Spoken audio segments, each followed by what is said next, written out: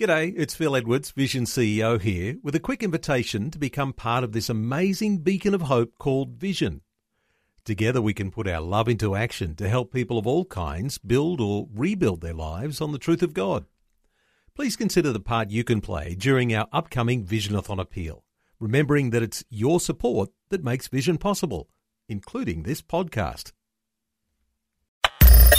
Audio on demand from Vision Christian Media. The story.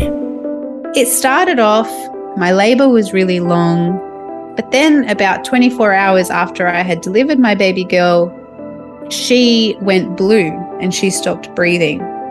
Thankfully, the paediatrician was in the room at the time and we took her straight to the special care nursery, and she needed extra intervention and she needed lines and things. And that for me was the start that birthed my anxiety.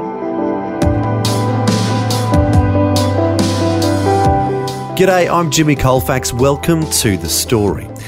Well, Mirette Abraham was born in Egypt and migrated to Australia when she was 1 year old and has lived here ever since. After embarking on a career as a medical doctor in Sydney, she found herself in the trenches of motherhood and struggling with anxiety and depression. It was in the depths of her despair that she called out to God, and she's written about her experiences in a book called Mama, I See You, Finding Glimmers of Hope in the Trenches of Motherhood. Today, Dr. Mirette Abraham joins us from her home in Sydney to share her journey. She's chatting with Eric Scatterbo. Mirette Abraham, welcome to the program. Thank you so much for having me, Eric. Glad to have you on the program. And we should say how ironic it is that we were trying to schedule this interview a few times, but it kept on getting interrupted by motherhood. Is that right?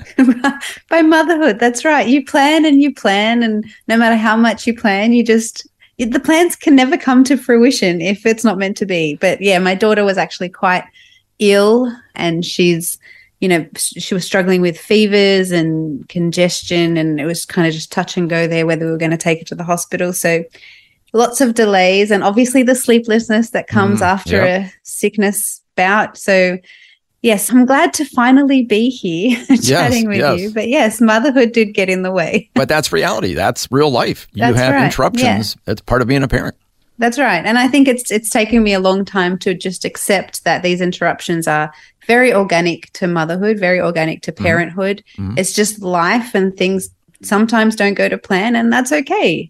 And there are just some things that take priority at certain, given moments. So I'm glad you were very understanding. But yes, that is life. That is motherhood. That's right. My motherhood, I feel, every single plan.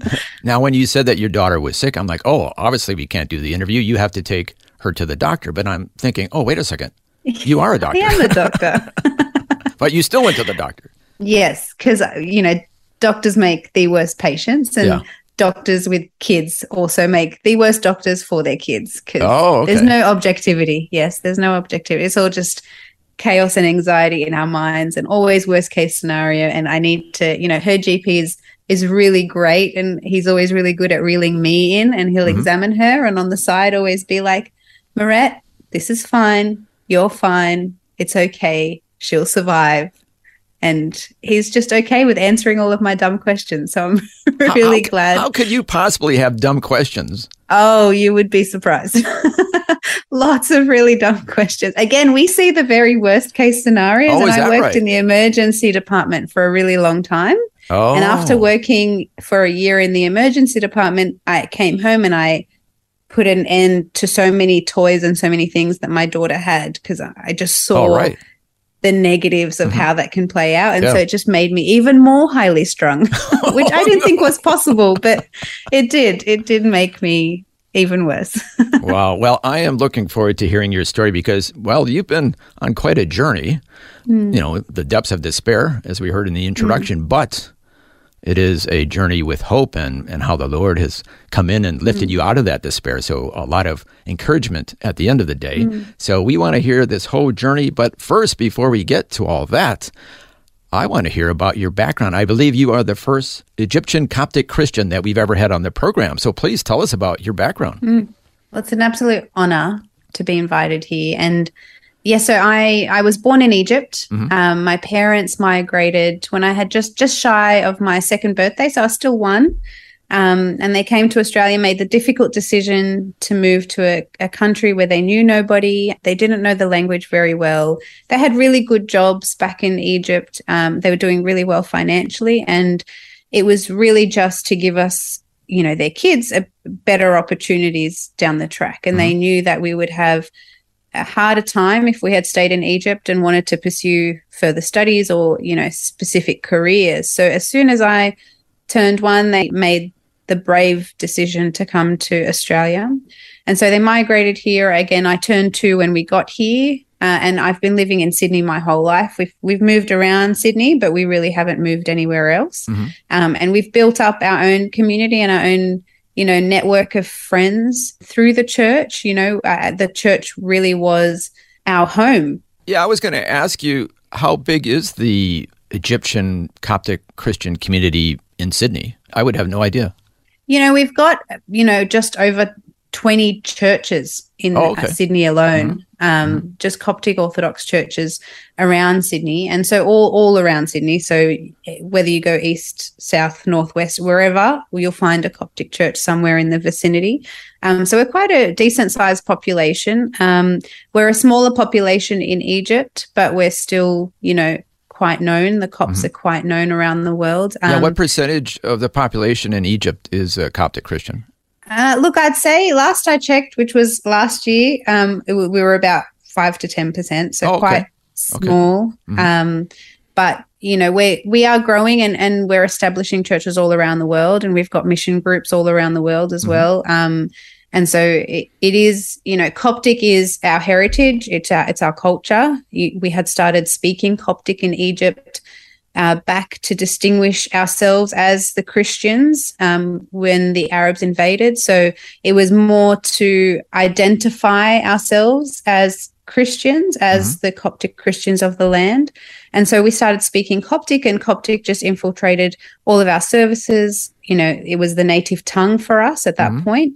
And Coptic Christians have been persecuted since the beginning of time. So I think it was an honor to be martyred for the name of Christ. And so to have this mark of a language, and, a lot of us have crosses on our wrists as a mark of our Christianity. And to have that mark and people identify us as Coptic Christians was quite a privilege.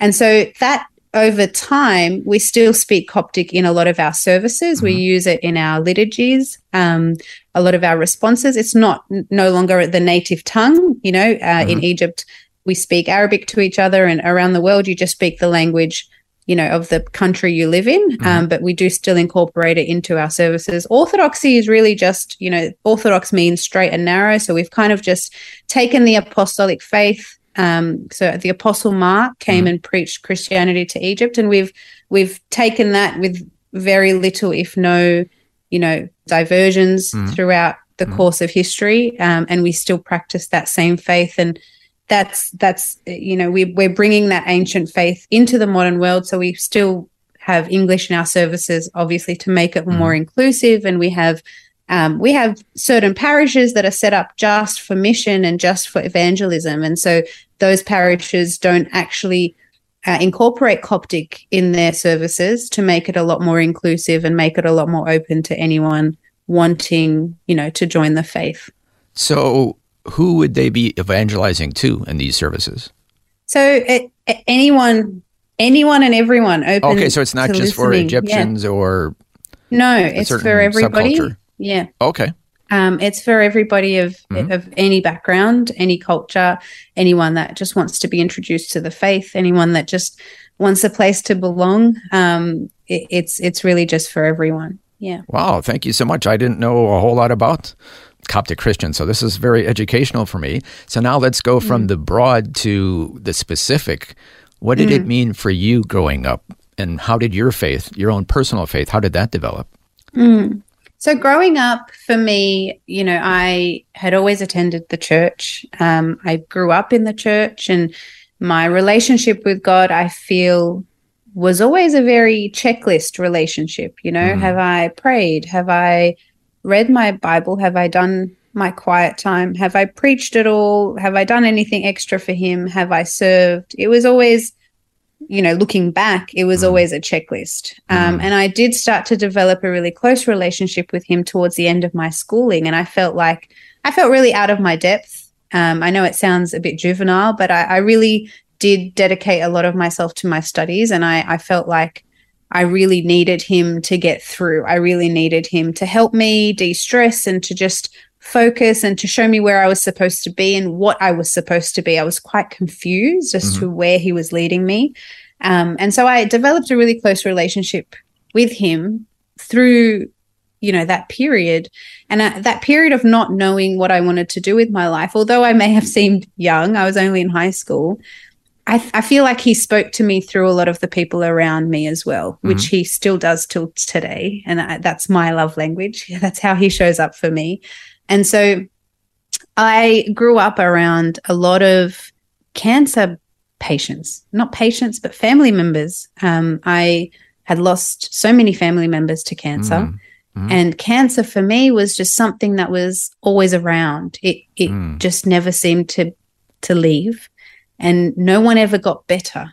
And to see their faith and to see their will and their strength to the very end was beyond inspiring. It was something that I wanted and I needed in my life. Regardless of the trial in front of me, I needed that willpower, that faith to know that whatever it was, God is there at the end just waiting with open arms. I needed to have that zeal for him.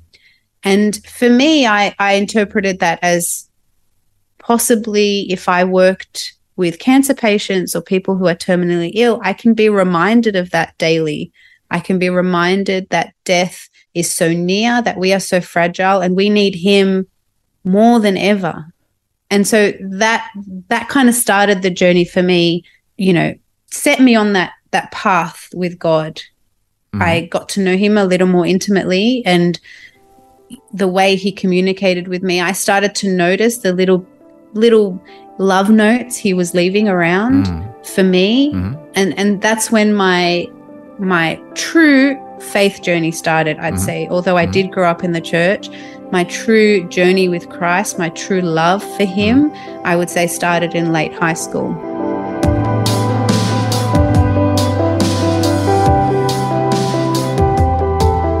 You're listening to The Story. Today, Eric Scatterbo is chatting with Dr. Mirette Abraham, who's sharing her life journey and what it was like growing up in the Egyptian Coptic Christian community in Sydney. Next, we'll hear more of her story, including how her battle with anxiety and depression began.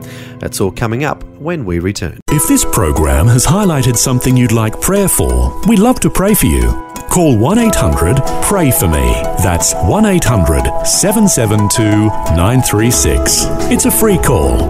Or text 0401 132 888.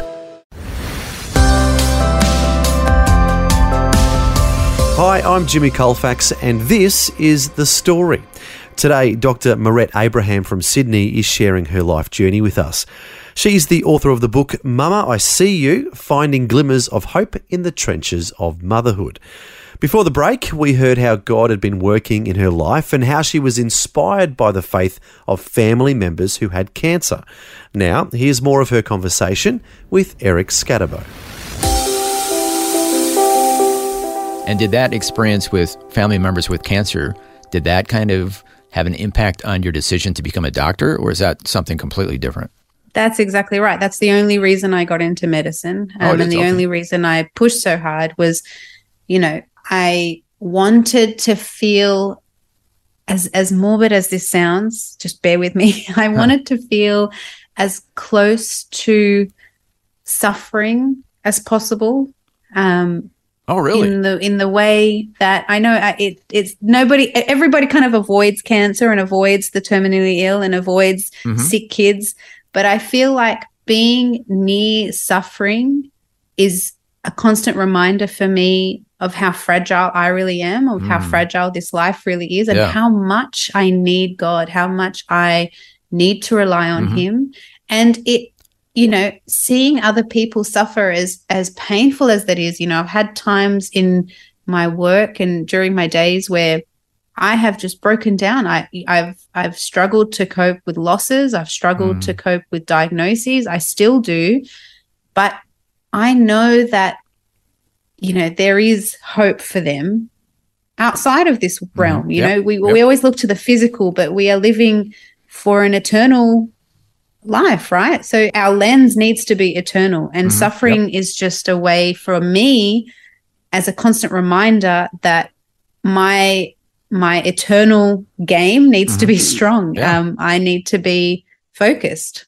Yes, having an eternal perspective. But I'm just finding this very interesting because so many people would react the opposite way. Oh, cancer, dying. I don't want to have anything to do with that. Let me go the opposite way. But it actually attracted you to strengthen your faith and then also to get into medicine and have a constant reminder of your faith.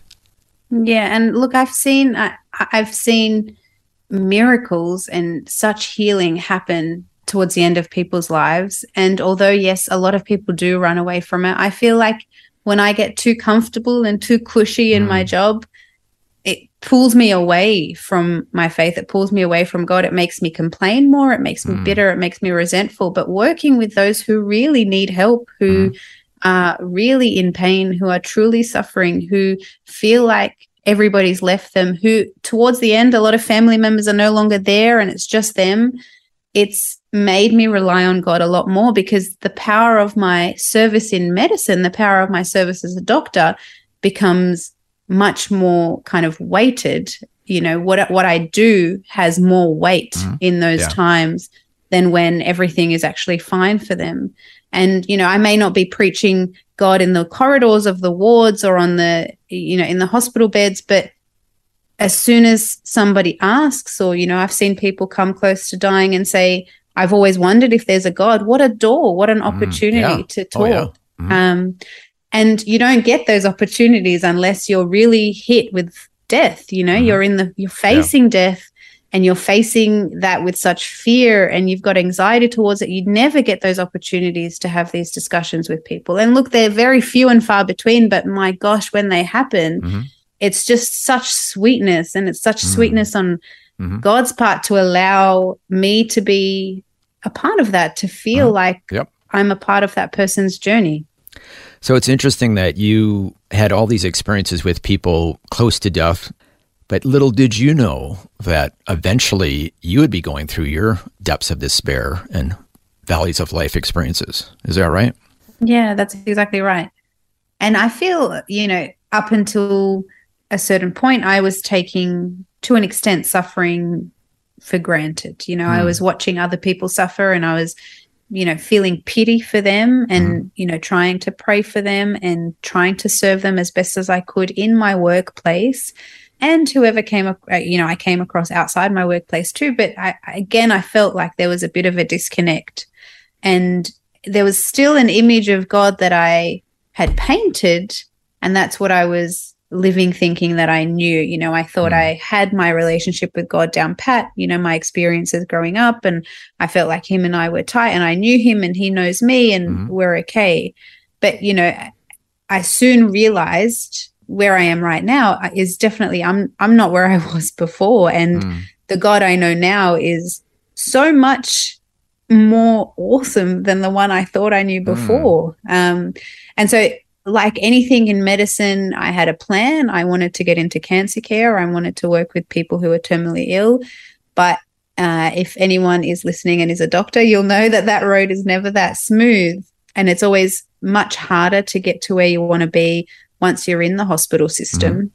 And there are still a lot of politics. And, if someone says they like you and they want to give you a job, you kind of jump on that because you're not guaranteed jobs elsewhere, and it kind of gets tricky that way.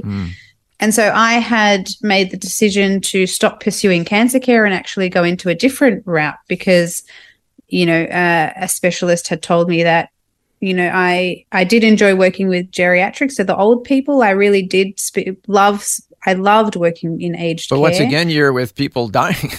Once again, yeah, and I twisted it. I always said, if I do end up in aged care, I'll only work with the terminally ill in aged care. So kind of... You just can't get away from death. I can't get away. I thought that was where I needed to be. I really did. Interesting. And so I just kept trying to make concession that way. Mm-hmm. And then I got to a point, it was kind of a fork in the road, where I had committed to a training program, which included really long hours, really long weekends. The training program would have been grueling. My hours would have been insane. I would have not had time or a chance to even start a family if I wanted to. There was no part-time option, and I couldn't kind of share the job with someone else who was a young mom or someone who just wanted some time.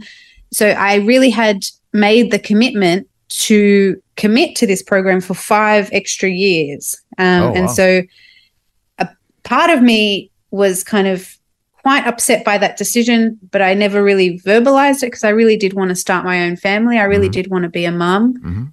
And so I had prayed about it and I struggled with it. And I got to a point, really, it was an overnight switch where I said, I'm going to pull out of this program and I'm going to start a family. And I spoke to my husband and, we were on the same page. And it's fine, as a doctor, there are different avenues. It may take a bit longer to get to where you want. You may have to change completely. You just have to kind of roll with the punches. And so I thought that was it for my dream of being a cancer doctor. So I pulled out and, we fell pregnant, thank God, quite easily. But that journey in itself, that 9-month preparation for motherhood, I would say wasn't really preparation. I was really oblivious to what was coming. And so I thought my entire life I was consumed by my job. I was consumed by what I was meant to do, where I was meant to be, how I'm going to get there, how hard I need to work to get there. And so pulling out was, as hard as that was for me, and making the decision to start a family, I really didn't know struggle until I became a mum. And the work struggles are nothing compared to... Most people would think becoming a doctor would be a bit of a struggle. I know it would be for me, and one I wouldn't be successful in. But you're saying that really wasn't as much of a struggle for you. Motherhood was a bigger struggle. For sure. And obviously, being young and getting into medicine young, and I only ever had to think about myself, me, where am I going? What am I doing? I really want to get into this training program. I want to work with these people. This is what I want. And yes, I think that's where God wants me, but this I need to pursue this for myself. And it was a very kind of selfish ambition. Motherhood is the complete opposite of that. It is the most selfless thing. You give up your entire life, your entire body, your being, your sleep, your mind, your soul, everything is given up for this person that you haven't even met yet. And I'm wondering, giving up. Was part of the struggle that you had a vision of what motherhood was going to be like, and then that kind of came crashing down? Is that part of the struggle? For sure. And, the opening chapter in my book, I've called it Instagrammable, because I feel like what I've been fed about motherhood up until that point was very much, the idealistic view of motherhood. You go on a long maternity leave, you get time with your baby, they laugh and they giggle and you learn how to sleep, and it's just a loving time, and you teach them how to eat, and it's messy, yes, but it's so, joyful. And I was fixated on that view, and I felt like I was going to have a great time. I'm going to love being a mum. You just play with your baby all day. You go on really cute shopping trips and get to dress up looking the same. And that's the view I was almost consumed by in my pregnancy. And so my pregnancy was quite uneventful. And I felt like I really had it in the bag. I'm also a doctor, and I did all my... Yeah, should be no problem. Yeah, there should be no problem. I did all my resuscitation courses, and I did extra stuff just to be a bit more prepared. And you've been looking at pictures of other babies on Instagram, so you know exactly how it's going to be. I know exactly how it's going to be. Exactly. I knew the outfits I was going to wear to the hospital, and it was just one of those, you're kind of fed one thing. But I really had no idea what I was in for. And then I got thrown into motherhood. So it started off My labor was really long. Didn't really think much of it, but, I just thought that's just how labor is. This is supposed to be difficult. A baby's entry into the world is not going to be easy. But then about 24 hours after I had delivered my baby girl, she went blue and she stopped breathing. Oh, wow. And that image, just seeing her that way, just sent a bolt down my spine. I didn't know what to do, how to react.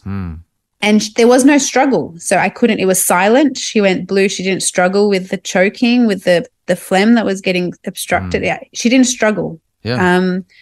And so thankfully the pediatrician was in the room at the time, and we took her straight to the special care nursery, and she needed extra intervention and she needed lines and things. And that for me was the start that birthed my anxiety, I feel. Well, that's part one of Eric Scadabow's chat with Dr. Mirette Abraham. Today, we've heard the start of her story and how her battle with anxiety and depression began soon after she became a mother. Next time, we'll hear how God begins to rescue her from the depths of despair. Meanwhile, to learn more about Dr. Mirette Abraham and her journey to a more intimate relationship with God, you can read her book, Mama, I See You, Finding Glimmers of Hope in the Trenches of Motherhood. Her website is mamamd.blog. Once again, that's mama, mamamd.blog.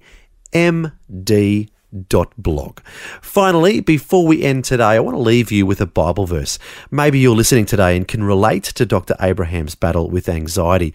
A comforting verse to remember is 1 Peter 5, verse 7, which says, "Cast all your anxieties or cares on the Lord, because he cares for you." That's right. One of the many insights Mirette has learned is that we are not alone. God is right there with us and wants to help us. Why not ask the Lord for help today? Well, until next time, when we'll hear part 2 of Dr. Mirette Abraham's story, I'm Jimmy Colfax, encouraging you to share your story with someone today. Next time on The Story.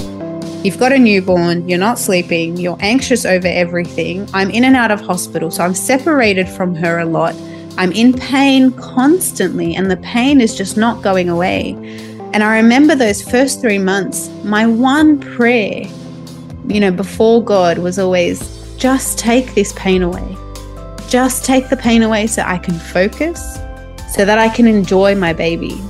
When Dr. Mirette Abraham became a mother, she thought it would be the beginning of much joy and ecstasy in her life. Instead, she was surprised to find out it was the beginning of her battle with anxiety and depression. She's written about her experiences in her book, Mama, I See You, Finding Glimmers of Hope in the Trenches of Motherhood. We'll hear how God works in Dr. Abraham's life next time. The Story. Just another way Vision is helping you look to God daily. Thanks for taking time to listen to this audio on demand from Vision Christian Media. To find out more about us, go to vision.org.au.